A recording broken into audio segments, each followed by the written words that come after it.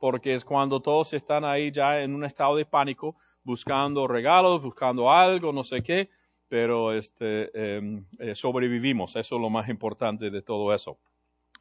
Les traigo buenas noticias, porque es la época para buenas noticias, ¿no es cierto? Sí. Y las buenas noticias tienen que ver con Navidad. Ahora, lo que sucede a veces es que cuando pensamos en Navidad, tendemos a pensar en árboles, en galletas, en gente redonda, con barba o sin barba, la gente redonda pero la Navidad en sí, bíblicamente hablando, realmente no tiene nada que ver con ninguna de esas cosas. Ustedes saben que en este país, la Navidad tiene una historia un poco difícil, porque cuando llegaron los primeros peregrinos a este país, Estados Unidos, en el noroeste, en Nueva Inglaterra, ellos querían distanciarse con la Iglesia Católica, con todas sus tradiciones. Entonces, por algunos años era prohibido celebrar la Navidad.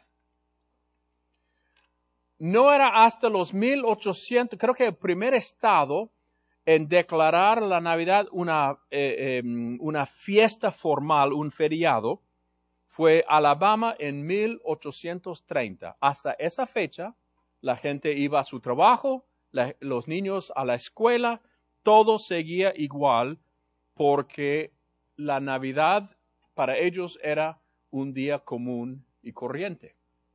Ahora, por un lado está bien. Por otro lado, bíblicamente hablando, la llegada del Hijo de Dios al mundo es motivo de mucha celebración porque es buena noticia. Mira lo que dice en Lucas capítulo 2. Esa noche, la noche en que Jesús nació, esa noche había unos pastores en los campos cercanos que estaban cuidando sus rebaños de ovejas.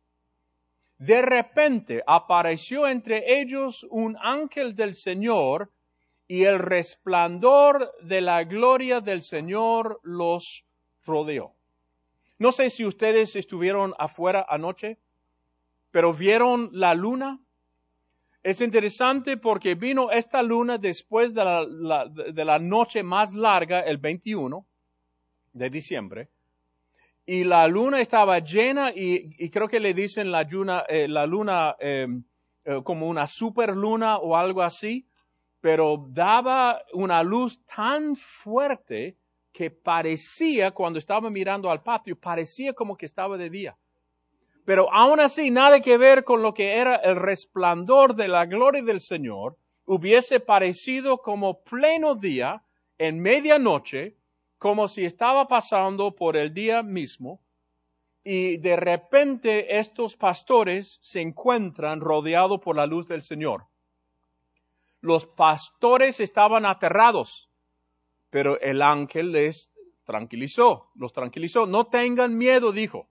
Les traigo buenas noticias que darán gran alegría a toda la gente. Buenas noticias.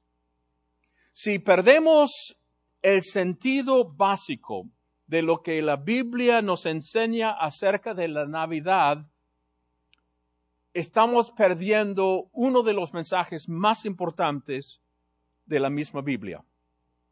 Si el cristianismo no es la mejor noticia que has escuchado, no te han presentado o no has entendido bien el cristianismo.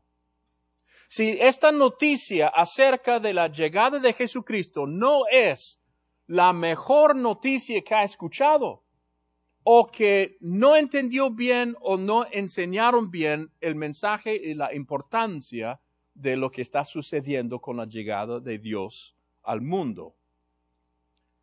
La Navidad es mucho más que árboles y decoraciones y venado y cosas, por un lado, un poco superficial y demasiado comercial. Dicho eso, sí, la Navidad tiene que ver con regalos.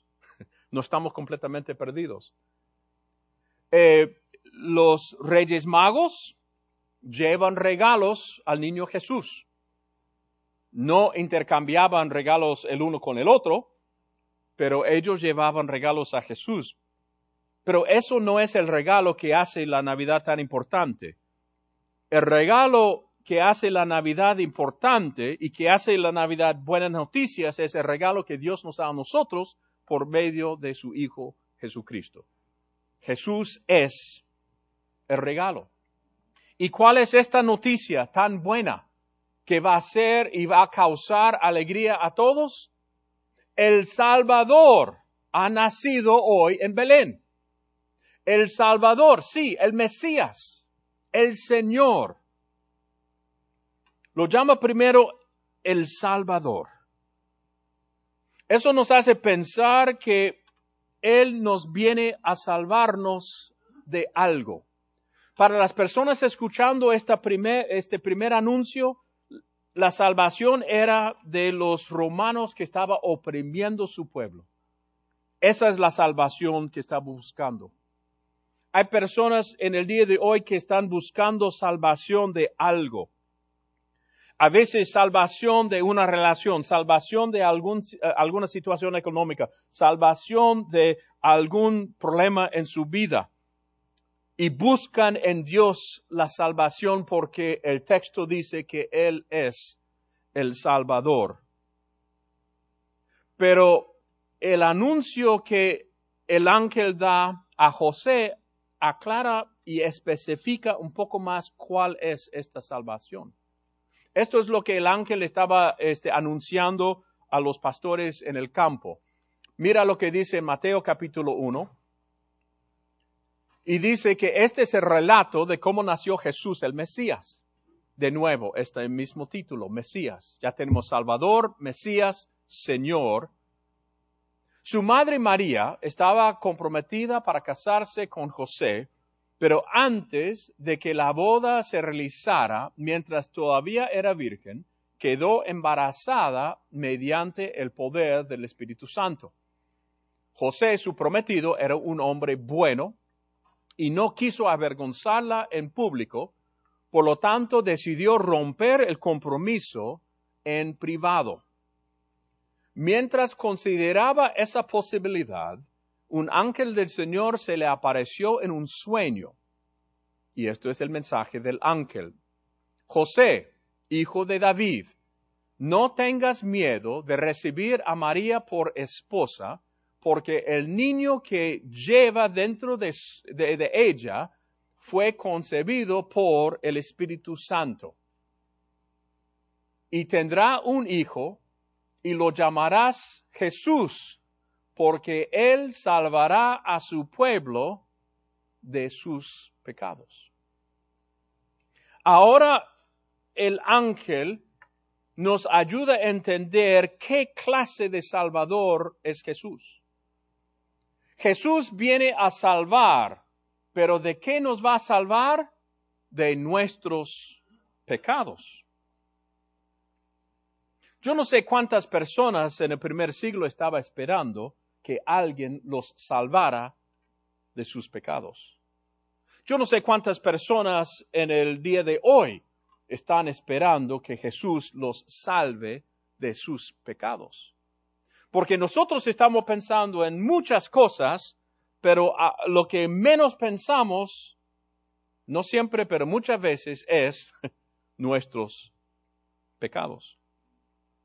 No sé si alguna vez has pedido un regalo y has hecho la petición bien clara y después lo que recibes no es lo que querías o lo que había pedido. Eso sucede mucho con los niños, ¿no? Se sienten en la falda de ese gordito ahí en el mall y le da una lista de cosas tremendas, exagerada, y después cuando llega el día, no recibe ninguna de esas cosas. Dice, bueno, hay una falta de comunicación entre el gordito y mamá y papá. Pero no sé si alguna vez has recibido, ¿qué pensarías si llegara a recibir un regalo y cuando lo abres son unos Tic Tac, que son mentas para el aliento? O sea, el mal aliento, mejor dicho, ¿no? O que es una botella de Listerine. ¿Qué reacción tendrías cuando abres y ves? O qué tal si abres la cajita, bien envuelto en papel muy lindo y es desodorante? Ajá. Es un regalo muy útil, pero ¿cuál será el mensaje atrás de ese regalo? Te estoy dando algo que necesitas que a lo mejor no te das cuenta que lo necesitas. Me acuerdo hace muchos años, es algo que intento poner en práctica todos los días. Alguien me ofreció una menta. Y le dije, no, gracias, estoy bien. Dice, no, por favor, Jim. Y me dijo, en el futuro, ten eso en mente, cuando alguien te ofrece una menta, acéptala. Por algo te lo está haciendo. Si alguien te regala un desodorante por algo, ¿qué tal si abres tu regalo y es un libro de cómo bajar 10 libras en una semana? ¿O qué tal es un certificado 10 lecciones gratis de cómo manejar mejor? Algunos piensan que eso va a ser mi regalo. El anuncio de que Dios me está dando un regalo de un Salvador que me va a salvar de mis pecados es como uno de esos regalos. Dame algo que necesito. Porque yo no estoy pensando en mis pecados, estamos bien, yo y mis pecados andamos bien. Pero Dios ve algo que yo no veo. Y Dios sabe algo que todavía estoy aprendiendo. Y lo que vemos con la Navidad, la llegada de Jesús al mundo, es el comienzo de una misión de rescate que va a comenzar y durar por miles de años. En su centro, en su enfoque principal, en su núcleo, el mensaje de la Navidad es que Dios nos quiere rescatar. Y no solamente a mí personalmente, y no solamente a ti, sino a todos. Y estamos siendo rescatados de este mundo y de esta vida. Y a veces ni nos damos cuenta que nos hace falta ser rescatados. Porque el mundo nos ha engañado de una manera tan completa y tan profunda que estoy convencido o me deja convencer, estoy convencido de que estoy bien. Que todo lo que he hecho ahora está bien. Pero en algún momento, cuando te sientas y analizas tu vida, a veces viene con tiempo y viene con edad y viene con los años, todos, tarde o temprano, comenzamos a darnos cuenta que hay una diferencia entre lo ideal de lo que busco y lo que quiero y lo que sé es lo mejor y la realidad de donde estoy. Lo de ideal es que sea un hombre generoso, amable, cortés, todas las cosas que quiere decir. La realidad puede ser muy diferente. Lo ideal es que sea una persona fiel a Dios, a mi pareja, a mis hijos, a mi trabajo. La realidad puede ser muy diferente. Y cuanto más grande y más llamativa esa distancia, más me doy cuenta que no hay manera con el tiempo que me queda recuperar lo que he perdido. Y cuanto más tiempo paso yo en esta vida, me doy cuenta que mi necesidad de un Salvador es más grande hoy que era el día que yo me bauticé. Porque yo estoy cada día más lejos de lo que yo quiero ser, del ideal que yo tengo para mí mismo, y no hemos hablado de lo que es la Biblia y su ideal para nosotros. ¿En qué momento te diste cuenta que necesitabas un Salvador? ¿En qué momento te llegó esa realización? Porque cuando llegamos al fin del mundo, todos vamos a estar ahí en la misma página. Nosotros todos y Dios. Dios nos dice, tú necesitas un Salvador. Y nosotros diciéndole, nosotros necesitamos un Salvador. Y al final de nuestra vida, Dios nos va a preguntar, ¿nos conocimos en vida? Cuando vos estabas ahí en la tierra, ¿nos conocimos? ¿Éramos amigos? Y vamos a tener que ser sinceros. Bueno, la verdad no. Amigos lejanos, como ese primo que una vez al año. Okay. ¿Y qué vas a hacer con todos tus pecados? Es complicado. Se llamará Jesús, porque Él salvará a su pueblo de sus pecados. Aun cuando todavía no sabes lo que son los pecados, Dios ya está buscando cómo salvarte de esos mismos pecados. ¿Por qué Dios me da un Salvador? Porque Él sabe que tengo un problema masivo espiritual. Pero lo que más me llama la atención no solamente es que ambos ángeles, a los pastores y a José, los dos ángeles dicen la misma cosa. Ustedes necesitan un Salvador y es el don de Dios, es el regalo de Dios, un Salvador. A José la enseñanza va un poco más allá. Porque dice, todo esto sucedió para que se cumpliera el mensaje del Señor a través de su profeta, Isaías. Miren, la Virgen concebirá un niño, dará a luz un hijo, y lo llamarán Emmanuel, que significa Dios está con nosotros, Dios con nosotros. ¿Sabes que en ningún momento de toda la historia del mundo nadie ha llamado a Dios Emmanuel, a Jesús? Aquí dice que lo llamarán Emmanuel, pero nadie, ninguna persona en la tierra, ninguno de sus apóstoles, ninguno de los seguidores de Jesús, ninguno de los escritores del Nuevo Testamento, en ningún momento llaman a Jesús Emmanuel. Entonces, para mí eso significa que su nombre es Jesús, que significa Dios salva, el Señor salva. Pero Emmanuel nos indica cómo lo va a hacer. No lo va a hacer de lejos como ese genio que cruza los brazos y cierra los ojos y blink al otro lado del mundo. No es que Dios va a mandar un email para decir y avisarnos, oh, ya estás bien.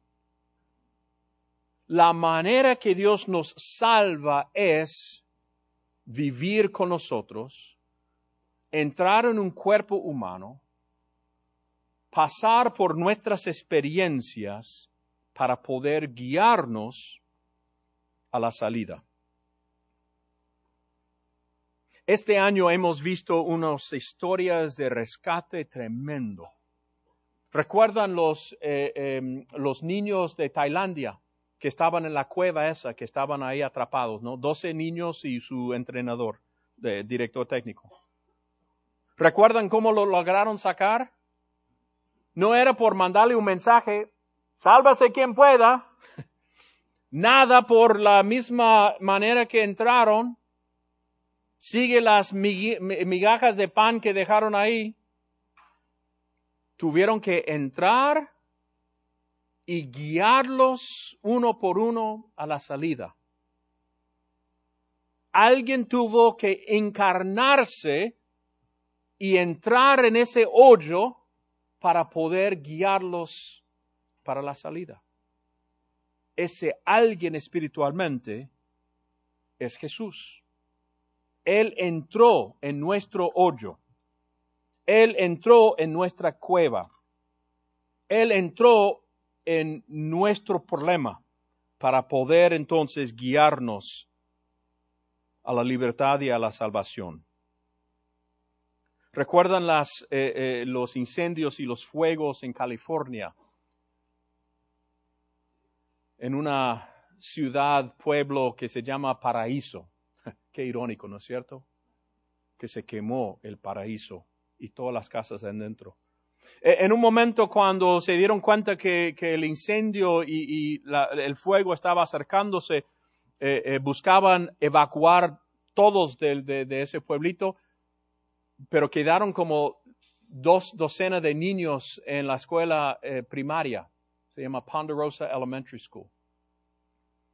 Y los padres no podían llegar y estaban los niños solitos con sus maestras. Entonces buscaba a alguien y encontró a este señor Kevin McKay. Y él agarró el school bus, el bus escolar, subió a los niños, a las maestras, y comenzó a navegar un camino por medio del fuego. A veces el humo era tan fuerte que ellos no podían ver. Entonces él quitó su camisa, lo mojó con agua y lo rompieron en pedazos y le dio a cada niño un pedacito de tela para tapar su boca, para que él pudiese guiarlos por el camino hasta que estuvieron a salvos.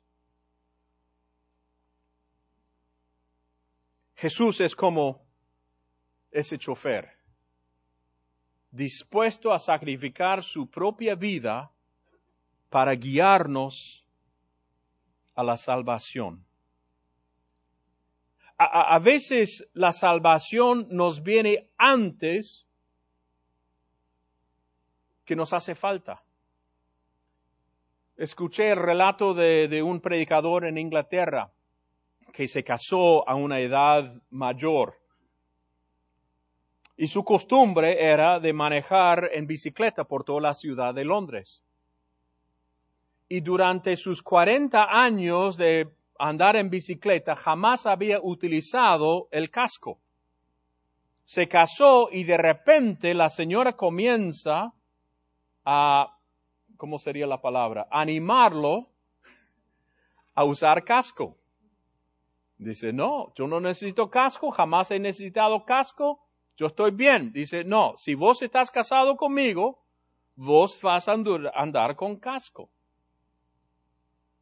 Y él decía que no. Dice, bueno, entonces vamos a ponerlo en estos términos. Si me amas, vas a usar el casco. Entonces comenzó a usar el casco. Pocas semanas después estaba andando en una calle de Londres y llegó a un desagüe, uno de esos que tienen una reja grande. Y la rueda delantera se quedó trabada en la reja y él fue volándose como si fuera un proyectil, un misil, cabeza primero y pegó el asfalto. Su casco quedó completamente destruido, pero él bien. Ahora guarda ese casco en su oficina y cada vez que lo mira, recuerda y da gracias a Dios por su esposa que literalmente le salvó la vida.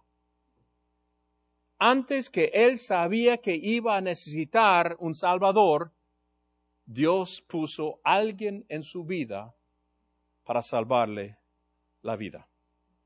Con todas estas historias, Dios es el que nos salva y nos ha dado el regalo de Jesucristo. para salvarnos, los que lo merecemos y los que no, los naughty y los nice, los buenos y los bonitos y los malos. Y Él es nuestro Salvador, y Emmanuel, Dios con nosotros, es la manera que nos salva.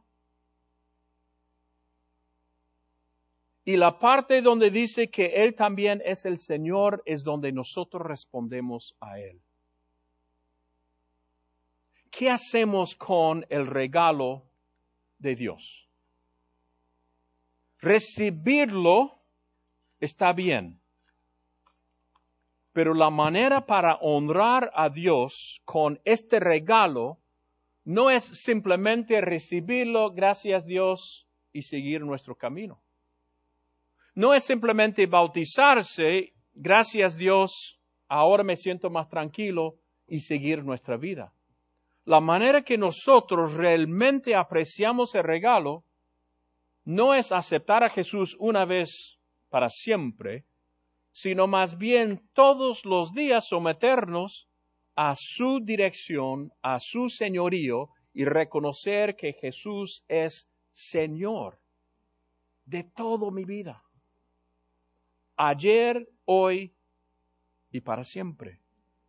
Significa que eso cambia no solamente mi pasado y no solamente mi futuro, sino cambia mi presente. Y ahora vivo con una persona renovada. Ahora vivo como una persona completamente nueva. No sigo el mismo camino, yo sigo ahora el camino de Jesús, porque he recibido el regalo más grande, más maravillosa que el mundo puede imaginar. Entonces, hermanos, cuando llega mañana, Nochebuena, y el martes, el día de Navidad, no permita que el día pase sin que pase un tiempo dando gracias a Dios por este don de Jesucristo, nuestro Salvador. Y también busca la manera de poder analizar y ver de qué manera puedo yo ser siervo de este Jesús el Señor. Porque va más allá que simplemente aceptarlo como mi Salvador. Es someterme a Él como mi Señor. Y es el desafío que continúa para todos nosotros. Les invito a ponerse de pie, vamos a cantar y si de